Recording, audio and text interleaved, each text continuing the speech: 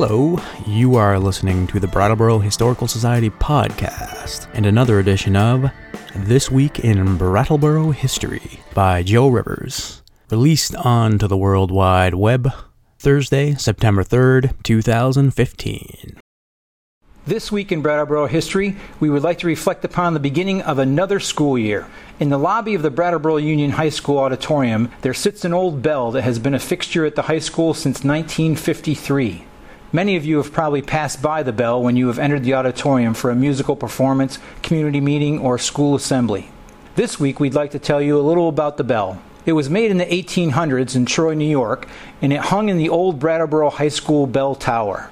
The first Brattleboro High School was built in 1831. It was a public school, and the wooden structure was located where the present-day Brattleboro Municipal Center can be found on Main Street.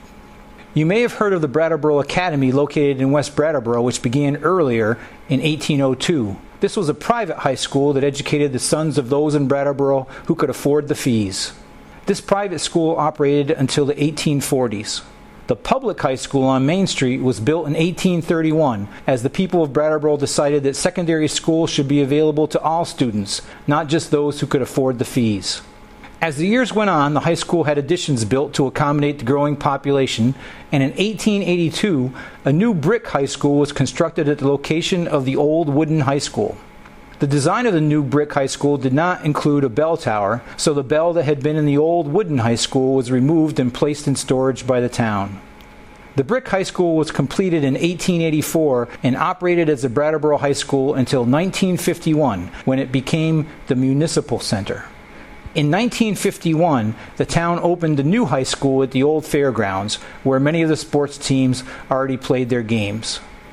The new high school cost $1 million to build and furnish. The school had a soft opening in September of 1951. By September 17th, the classrooms for grades 7 through 12 were ready to go, and all 756 students walked through the doors for the first time. This new high school on Fairground Road did not have a bell tower either, so the old high school bell continued to sit in storage. In 1953, the Brattleboro High School class of 1928 celebrated their 25th reunion, and this is when the fate of the old bell changed for the better.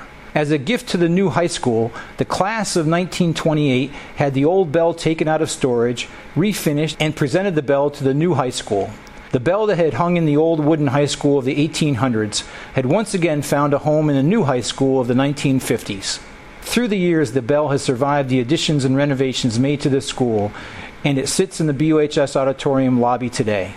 For many of us, the old bell represents the healthy commitment to public secondary education that has been a hallmark of Brattleboro's history for 184 years. In 1831, the elite of Brattleboro were content with private secondary education for those who could afford the tuition. But the voters of Brattleboro joined together to create accessible public secondary education for all, and the old bell has been with us for much of that adventure. Thank you for listening to the Brattleboro Historical Society podcast. We hope you've enjoyed the program.